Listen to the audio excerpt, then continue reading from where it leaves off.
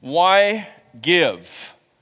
I started off, and I'm just going to give a very, very brief review, but I started off last Sunday's message about 5 different ships that need to be sailing well in order for a church to function well and to be successful.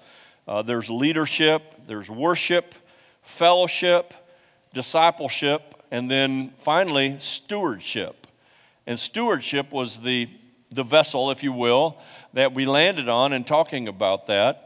And so number 1 on your handout, I'm just going to briefly go through those. We should give ourselves. What should we give? Those are the 2 questions that I want to answer and ask and answer in this message. 2 of them is what should we give, and 3 is why. Why should we give? Why give? And so the first thing was we should give ourselves to God. Amen? Give yourself to the Lord. You might think, well, a message about stewardship is just about money. It's not just about money. It's about every area of your life. God gives you all these areas of life, and then He expects you and I to be good managers of those areas of our life and to produce well in all the things that we do, and not just in the area of material gain or worldly goods or possessions. And so the first thing that God wants from us is ourselves. He wants us to give ourselves to Him. Number 2, what was number 2? What am I to give? Well, I'm to give myself, every part of me, 100%. And we talked about that last week as well. Not just a portion, but every bit of yourself. He wants you 100. Can you say amen? 99% for God is not enough.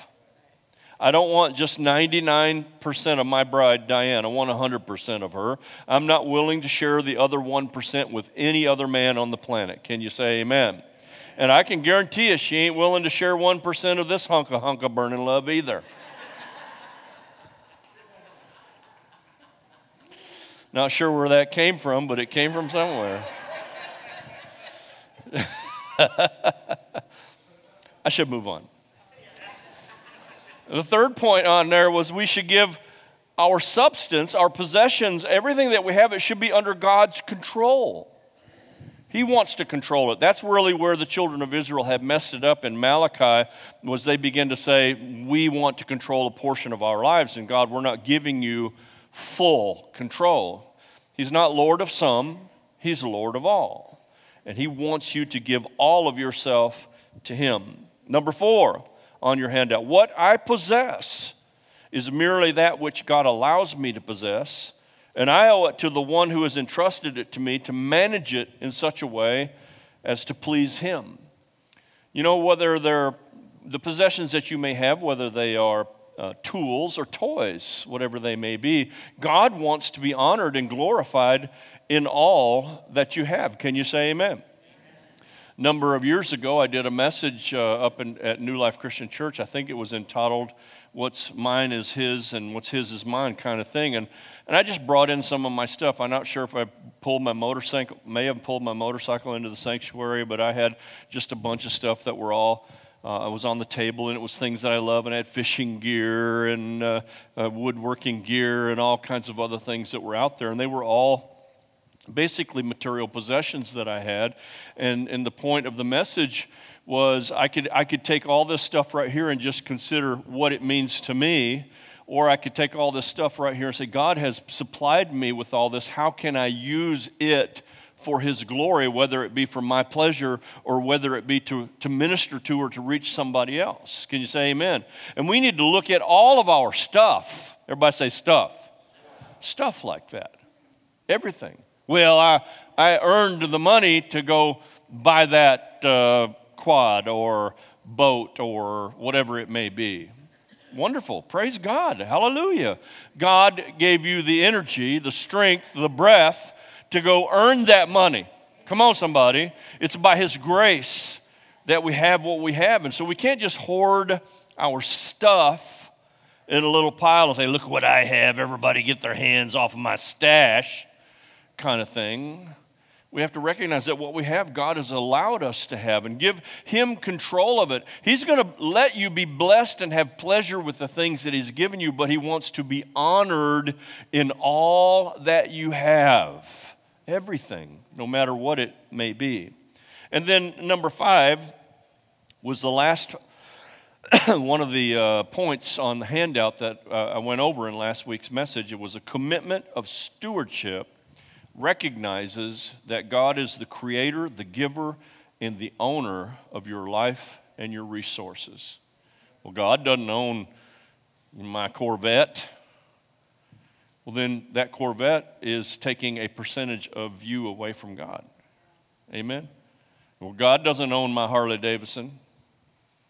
What are you doing, Pastor Rick? I'm just speaking into existence those things that be not as though they already are.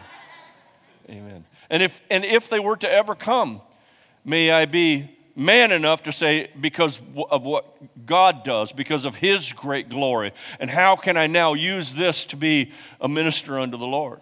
Back when I had my motorcycle, I realized that that bike could just either be for my pleasure and my riding, and I made a decision early on. I was going to use this motorcycle for the glory of God in everything that I did. And I did, and God blessed me and blessed me and blessed me. And so make sure that you recognize He's the creator, He's the giver, He's the owner of all of your life and every one of your resources. That's when you have good stewardship starting, is when you do that. So what is that? That's a predetermined choice to honor God even before another day comes, before another salary is earned, before any possessions are acquired, is to honor God and to put Him first and foremost in your life. You want more blessings in your life? Honor God with more of your life. Amen. You'll never be able to outgive God because He is the great giver of all givers. A commitment to stewardship really also determines the style and standard of living a person may have. Because you could have a style and standard of living that takes you away from the things of God. And that happens to a lot of people. Well, I can't be in the house of God on Sunday because I got to go skiing and have somebody pull me behind my power boat. Or I can't be in the house of God on Sunday because I got this golf membership and these brand new golf clubs, and I got to go play golf on that day. Or the list can go on, and you might be saying, well, I can witness to somebody on the golf course on Sunday. Yes, I understand that. And so this isn't about golf. All you golfers out there, please don't give me the evil eye today. It could be a number of things. I can't be at church today because I'm at a sporting activity, or I can't be at church today because I want to sleep. I want to sleep. This is one of the problems with Resurrection Life Church, is that this will be the hardest place for you to ever take a nap. You won't be able to sleep here. Half of you are scared that the ushers actually do have water guns to squirt you if you doze off. I got a friend who was telling me that he was in church and they have actually stopped the service because he was snoring so loud. I don't know. I'm thinking that pastor needs to get a water cannon, right on. Stewardship commitment determines how we view our material goods, whatever they may be, whether we view them as symbols of security. I feel better about life because I have that, or this is something that I'm going to grasp and hold on to because then it's going to help me, or is everything that you have so you can minister to someone else? What if God came to you and said, give up all that you have and give it to the poor? Would you walk away like the rich young ruler in disappointment who had so much wealth, but he said, well, I've kept every commandment. You're going to ask me of that one thing? And the Lord was basically saying, yeah, the 1% of your life that you're keeping, I want it too. But it isn't just about that. It's about how do you view it? Is it your possessions or is it God's possessions? Because if you view it that way, you'll use it for His glory in some way. Now, there's a lot of different dimensions to this commitment of stewardship, and we have to have it in our lives in a very sustainable and tangible way, and that's why, quite frankly, regular giving into a church is so important, and it is very important to one's life. And let me explain that. Number 6, now we're going to talk about money a little bit. Is that all right? Can I have a better amen? Giving money is an outward expression of an inside or an inward commitment. When you give at church, you're making an outward expression of something that's on the inside, right here in the heart. Let's turn together, if you would, please, to 2 Corinthians. And we're going to spend just a few minutes in 2 Corinthians chapter 8. We're going to start with verse 1, and when you arrive at your destination, just holler out, "I love the word." Okay, here we go. Chapter 8, 2 Corinthians, verse 1. "Moreover, brethren, we make known to you the grace of God." Everybody say, grace of God. This is an important factor in this particular passage of Scripture, the grace, a specific grace of God. "Make known to you the grace of God bestowed on the churches of Macedonia, that in a great trial of affliction, the abundance of their joy," well, there's two things that don't go together. A great trial of affliction and abundance of joy all in the same cup? Are you kidding me? They need a picture of the modern day church, is it? Let me go again. "That in a great trial of affliction, the abundance of their joy," and look here, not only did they have a great trial of affliction, and their deep poverty. So this was a people that had a great trial of affliction, and along with it, deep poverty. Now, I don't know if you've ever been in that place in your life, where you are in a terrible, afflicted trial, testing, fire time, and not only on top of that, we're making it from macaroni box to macaroni box if you had that. I can say that by experience, and I remember the days that the macaroni and cheese box was an important asset in the house. My young brother came to live with us for a while, and we were down to the last 2 boxes of Kraft macaroni and cheese. We came home one day. After work, he had gotten home from school, and he opened both boxes of macaroni and cheese. He only cooked 1 box of macaroni, but he wanted the other cheese pack. That was a great affliction and deep poverty. That was all, we had days where that was all that we had.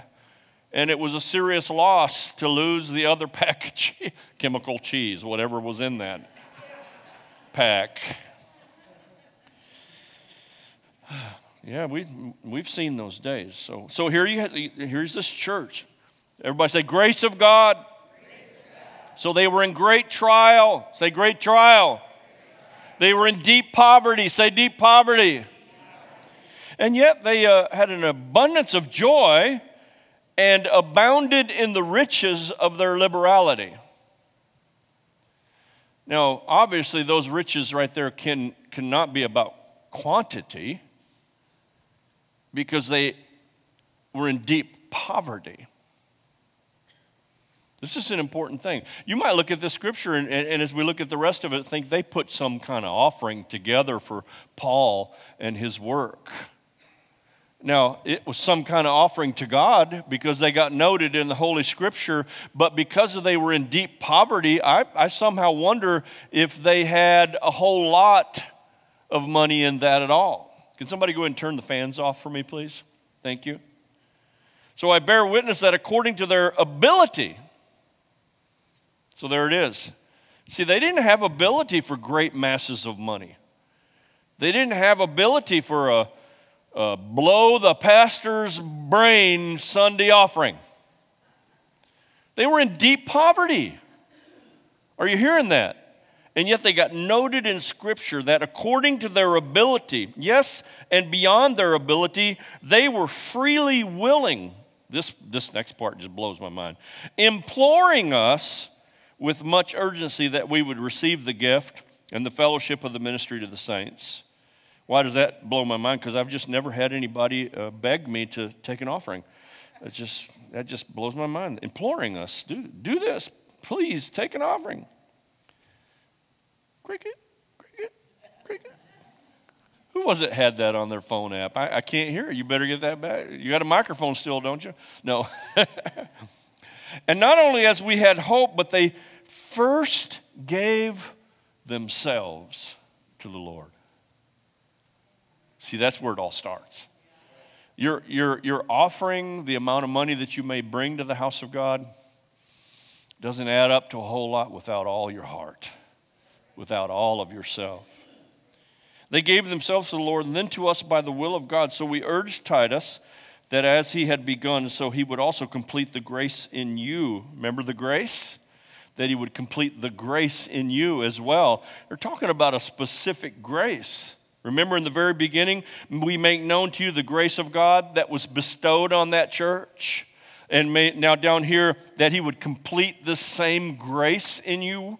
Look here, in faith and in speech, in knowledge and all diligence, and in your love for us, see that you abound in this grace. That's pretty powerful if you think about it. So this church had a specific grace on itself. The opposite side of that is they were in great affliction, deep poverty. And yet they abounded with love. They abounded with joy.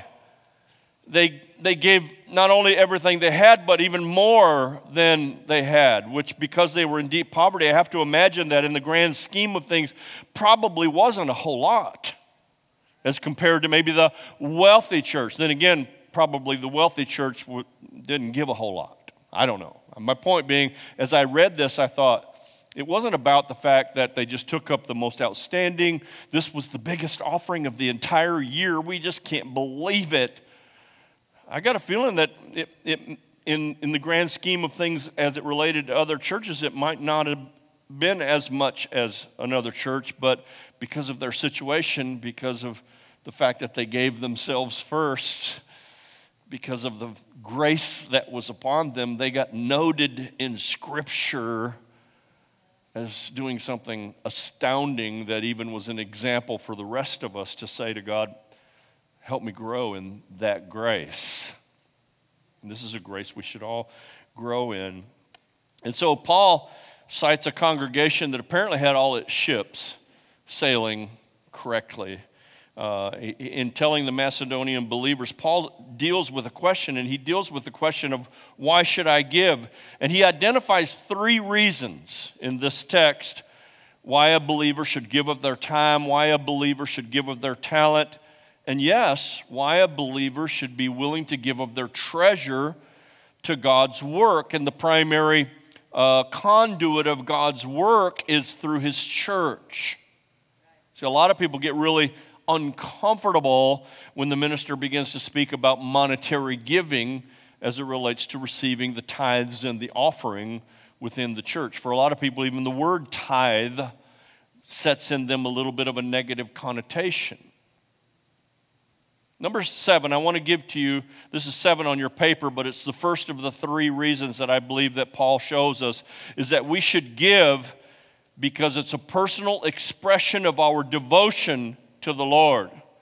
Are you devoted completely and wholly and solely to God, or you're devoted to him only up to a certain point of cost to yourself? Because what if it cost you everything? In fact, it should cost you everything. Verse 5 in that scripture we just read, it says that they gave themselves first to the Lord. First thing they did is say, God, everything that I am, everything that I have, it's yours. Whatever you ask of me, it's yours. I give you all of me. That's the first thing. And we note that the Macedonians had first given themselves to God, and then in the follow-up of that, they gave in support to Paul's missionary work and the things that he was doing. And in effect, their financial support that was given to the Apostle Paul was, if you will, a personal expression of their devotion to their God, not their devotion to the Apostle Paul. It was an expression of saying, God, I'm devoted completely to you. I'm sold out completely to you. And it's got to be pointed out, as I said a moment ago, that their generosity probably wasn't found so much in the amount as much as the attitude in which they gave. Oh, brothers and sisters, that's one of the most important things. I don't ever think that God is concerned at all really about the amount, but he certainly is concerned about the attitude with which you give. Because you can give $1 million and not have the right heart and the right attitude, and God will bless the person who gave the 1 penny with the right heart and the right attitude with more grace. It's about the attitude. It's about the attitude. And then we see this great thing, this personal expression of their devotion to God. In the 4th verse there, it says, and this is from the NIV, they begged us again and again for the privilege of sharing in the gift for the believers in Jerusalem. Again, I've been pastoring a lot of years, y'all. I've stood behind the pulpit, I can't even tell you the hundreds of times, and I can't remember a time ever that the church begged me for another opportunity to give. I can't, Brother Chuck. Pastor, please take up another offering. Pastor, I beg you, please, would you take up another offering? Okay, now I know I'm being a little over dramatic there, but I've never seen it happen. In fact, a lot of preachers are in the unfortunate position of feeling very uncomfortable to talk about the offering. And in some cases, even some of my ministry friends have shared with me that they're very uncomfortable preaching on the tithe. And they're even very uncomfortable in terms of doing a strong offertory message before receiving the offering. And here, this group of people were saying, in the NIV, they begged me again and again.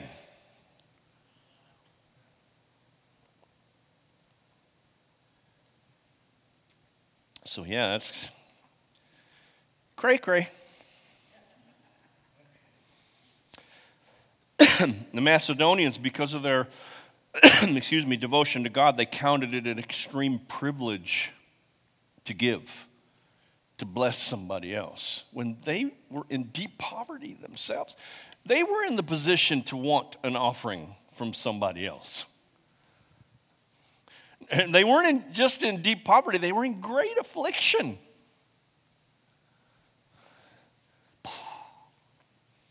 Blows my mind, it really does. And yet they found it a tremendous joy to have an opportunity to give in this particular offering. In fact, the apostle said that they implored me. The NIV says they begged me again and again. Take up an offering. We want to bless. We want to give. We don't have hardly anything, and we are under severe persecution. But please, let us send a blessing to the church in Jerusalem. Jerusalem was the main city. I got a feeling things might have been fairly good over there in Jerusalem compared to Macedonia. So in the same way, you and I should give our support to God's work as a sign of our devotion to Him. Can you say amen? Here's a poem I found. When I look up at the cross where God's great steward suffered loss, yes, loss of life and blood for me, a trifling thing it seems to be to bring the tithe, dear Lord, to Thee, of time or talent, wealth or store. Full well I know I owe Thee more. Were the whole realm of nature mine, that were a present far too small, love so amazing, so divine. Demands my soul, my life, my all, 1,000,000 times I owe Thee more, but that is just the reason why I lift my heart to God on high and pledge Thee by this small portion, my life, my love, my all in all. Wow. Do you love God? Then if you do, give to God's work through His church as a personal expression of your devotion to Him, first and foremost. The second thing that Paul shows us, and it's number 8 on your handout, is that we should give because it's a personal expression of our faith in the Lord. Not just our devotion to Him, but our faith and our trust in Him. Verses 2 through 3 in that passage of Scripture in 2 Corinthians, that in much testing of trouble, the overflowing of their joy and the depth of their poverty abounded to the riches of their generosity. For I testify that according to their ability and beyond their ability, they gave willingly. Beyond their ability. Beyond their ability. Because they honored God with their generosity, these Macedonian people experienced a powerful outpouring of God's presence. This is something you need to understand. You need to let me help you this morning if I can. When you begin to give beyond your ability, you put yourself in a position to experience God's power on a whole nother level. Why? Because to give beyond your ability comes from a fountain of faith. And God honors faith. He doesn't honor the amount. And He does honor the attitude, but more than anything, your attitude comes from the fountain of faith. Beyond their ability. More than they had. I would go on to argue that it's possible that they suffered loss material-wise and financial-wise in the gift that they gave. It was beyond their ability. They recognized that to give to God was to be obedient to His call. And that's number 9. When we let God work through us by being obedient to His call, we will experience the overwhelming nature of His power. Even in the tithe, we recognize that when we bring the tithe and the offerings unto the Lord, He says He would open up the windows of heaven over you. So much so that you wouldn't even have room to store what He pours out in your life. I mean, God blesses those who, with extra abundance and extra supernatural manifestations of His power when they are obedient to Him with all of their heart. That's what He honors, is the obedience. Not the sacrifice, but the obedience. So the Macedonians, they allowed God to work through them. They didn't have the means to do so, but somehow they ponied up and managed to get everybody to give a little something until it was above and beyond the normal, and it was above and beyond their ability, and they gave it to the Apostle Paul to take over to the Jerusalem believers. And because of it, they experienced the power of God. And that power enabled them to go far beyond what they even imagined they could go. I bet in the long run of it, they were even astounded. Oh my gosh, we were able to get this much together? Oh, heavens, praise God. They even honored God with that. And even though they were in poverty, they weren't just in poverty, deep poverty. They took a step of faith, and they stepped out on that chasm, if you will, and said, I don't know if there's going to be anything under my feet right here, but I'm going to step out in faith. And God honored their faith by filling their lives with, what did they have? Overflowing joy. Remember that? And there was an expanded effectiveness of their giving. Deep poverty, great affliction, but they abounded in joy. Those just don't go together. There's a supernatural event. And you know what, friends? It takes faith to be a great giver. It takes faith. And if we'll be faithful to obey God's call, you can guarantee this, and you can take it to the bank, no pun intended, He will be faithful to keep His promises to you. You must be faithful to obey His call. And He'll be faithful to give to you even what He's spoken to us in respect to giving. For example, Luke 6:38 from the New International Version. Give and it will be given to you. A good measure pressed down, shaken together, and running over will be poured into your lap. Come on, somebody. For with the measure you use, it will be measured to you. But look at the same passage of Scripture in the Message Bible. Give away your life. You'll find life given back, but not merely given back with bonus and blessing. Oh, yeah, because giving, not getting, is the way. But it takes faith, Brother Chuck, to be a great giver. It doesn't take faith to be a small giver, but you need to know with the measure you give is the measure you receive. It's always amazing to me that people want to give little but receive much, and that doesn't work. Let me share this story. I'm going to need to read parts of it. I want to get it right.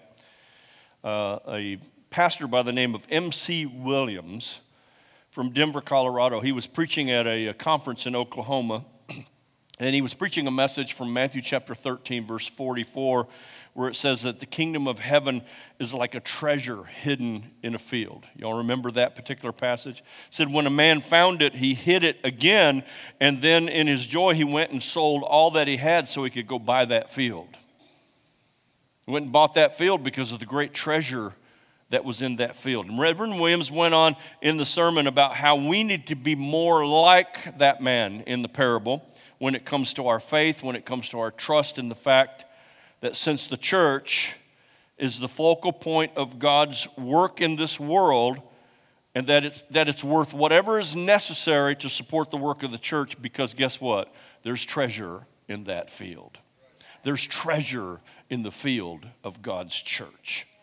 And we might need to have that kind of attitude. And that was so much treasure, he went and sold everything he had to go buy that field. Why? Because of the treasure that was there. But let me ask you, do you believe God like that? And if you do, then give to God's work through his church as a personal expression of your devotion to him, but also as an expression of your faith in him. And here's the final one, number 10 on your papers. We should give because it's a personal expression of our growth in him. Our devotion in him, our faith in him, and finally our growth in him. Verse 7 in that same passage, even as you abound in everything, in faith and in word and in knowledge and in all your earnestness and in all your love to us, you should abound or grow in this grace also. I don't know, we ought to start having a prayer personally, the personal prayer says, Lord, let me abound in the grace of generosity. Let me abound and grow in the grace of giving to others. We need to grow in the grace of giving. And in light of the Macedonian example, Paul encouraged the Corinthians to develop their spiritual maturity by growing in the grace of giving. And what does it mean to be mature? A good definition is that one takes responsibility of their own actions. You know, when your kids were growing up, and especially as they were coming through the young teen years, all you wanted was them to show a little bit of maturity, and the sign to you was that they were going to take some responsibility for their actions, right? Well, we need to be growing up as well, and we need to be obedient to the Lord. We need to accept responsibility for obedience or for our lack thereof. Not just blame things and, well, my life's just a pity party and nothing good's happening to me because so-and-so did or this happened or that happened. How about some responsibility for your own actions? Too many Christians have not necessarily matured in the area of giving, and they demonstrate that fact because they blame their lack of obedience. It was the kids' fault.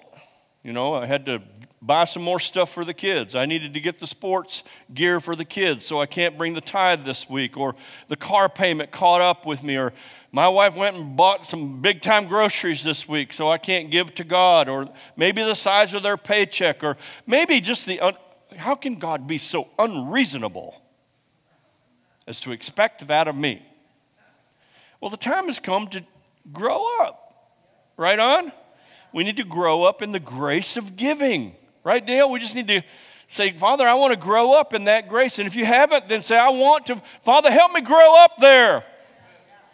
And if you're not a giver and you don't have that grace, and I understand, because I used to not have that grace. But now God has just put it on my heart to be a giver. Amen? No, I'll just tell a personal story, and I'm running out of time, but I'm going to tell a personal story. One of my friends here in the city is pastor, and his guitar broke. And he called me up and wanted to know if he could borrow one of my guitars. And honestly, I got too many guitars. And the first thought was not to send him away with my prize guitar, my number one guitar. I was going to send him away, Brother Chuck, with my second prized guitar. And immediately God spoke to my heart. He says, I gave you that guitar. Is it yours or mine? I said, it's mine. So when I met my brother, I said to him, you're such a good friend. You don't deserve my second best. You deserve my very best. Here's my breed love. And then I followed it up. When do I get it back?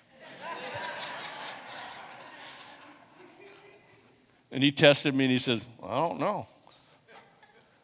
His broke. You know what? That's just a point. That was not my first reaction to give my best. See, I'm still growing in this grace. Are you following me? We all need to say, God, let me grow in this grace. And I was so happy to, send him away with that guitar and that blessing. And we all need to kind of grow up in that area. And it's time to accept responsibility. And the bottom line is, are we seeking to honor God with our finances?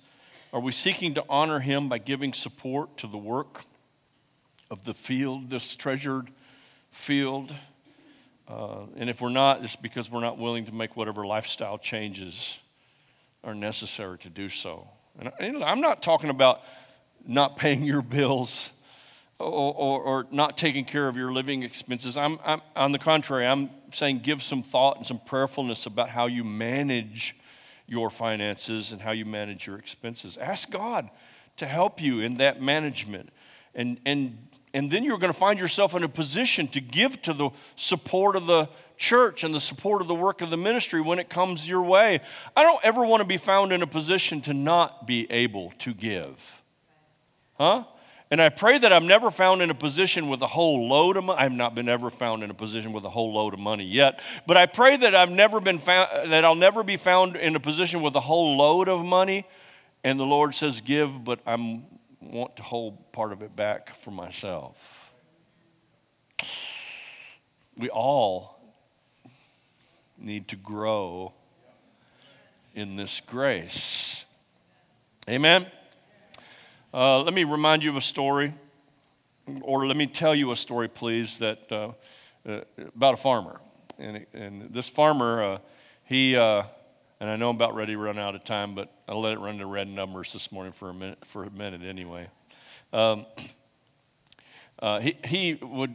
He had in his field this gigantic rock, and he kept busting farm equipment over this rock. And every year he had an intention that he was going to fix that. And he went through several plows. He went through a cultivator. And he knew that he needed to do something to remove this gigantic rock. And one year he broke another plow. And he said, that's it.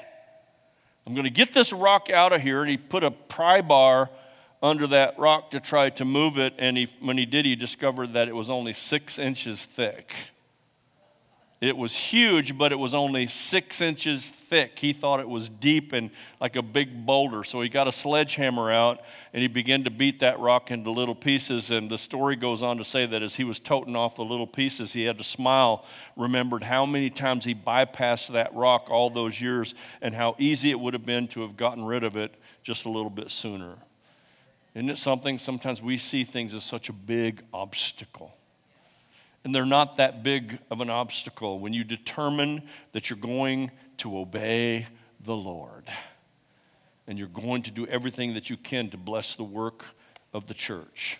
Number 11, and I believe this is the last one on your paper, it's time to grow up in the grace of giving.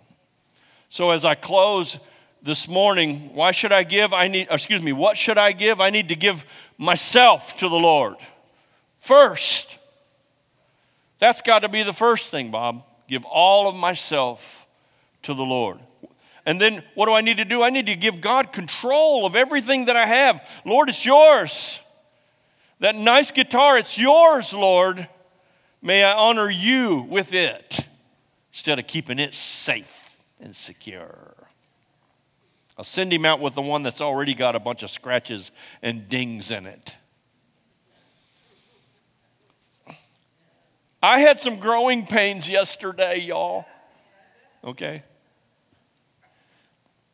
And why should I give? I should give as an expression of my devotion to God. I should give as an expression of my faith in the Lord. And I should give as an expression of my growth in the Lord. I want to grow up, and for most of us, it's just about having a systematic plan of giving freely and giving generously and giving regularly to the Lord's work. Don't be like one of those old-time tippers. I was an old-time tipper till I met my wife. I was the guy that if I got a cup of coffee, you got a quarter. If I bought a steak, you got $1. I figured $1 was a good tip. Oh, hush. Oh, nah, nah, nah. My wife was a restaurant manager, so she changed that real quick. And don't be like that, though. There's some people that, they're rolling in the dough, but $20, I'm going to put my $20 in the basket. That's it. It's all God gets is $20 a week. When that person probably can afford so much more. And yet there's the other person who can hardly afford anything. And for them, the $20 was nearly everything they had. You tell me which one God's going to honor the most. So we got to grow up in that. And I just encourage you to commit to the discipline of tithing. Commit to the discipline of giving as the Lord directs you. Do it as an expression of your love for Him. Do it as an expression of your devotion in Him. Do it as an expression of your faith in Him. And do it as an expression of your growth in Him. And if you can believe it and receive it this morning, would you give the Lord a mighty praise in the house of God?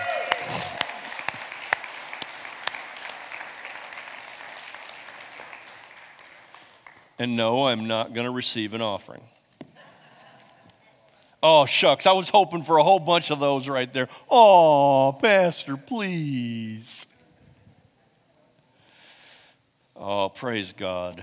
I wanted this to be about touching your heart with the Word of God. And not a plea. This isn't a plea for money. This is about obedience and growth and devotion and faith. It takes great faith to be a great giver. Can you say amen? Amen. Praise the Lord. Hallelujah. Father, thank you for the opportunity to share your word today, to bring this to you. And help us now as we grow in faith, this grace, that's what I ask for now, God. Give us this grace that even when we are in deep trouble and deep affliction and deep poverty, we can abound with joy and abound with generosity. Oh, let us have that grace on our lives, Lord God, to be faithful givers and to have you look at us as givers of faith and obedience. We thank you for that in the glorious name of Jesus. Amen. And give the Lord a praise. Hallelujah. Come on, Steve.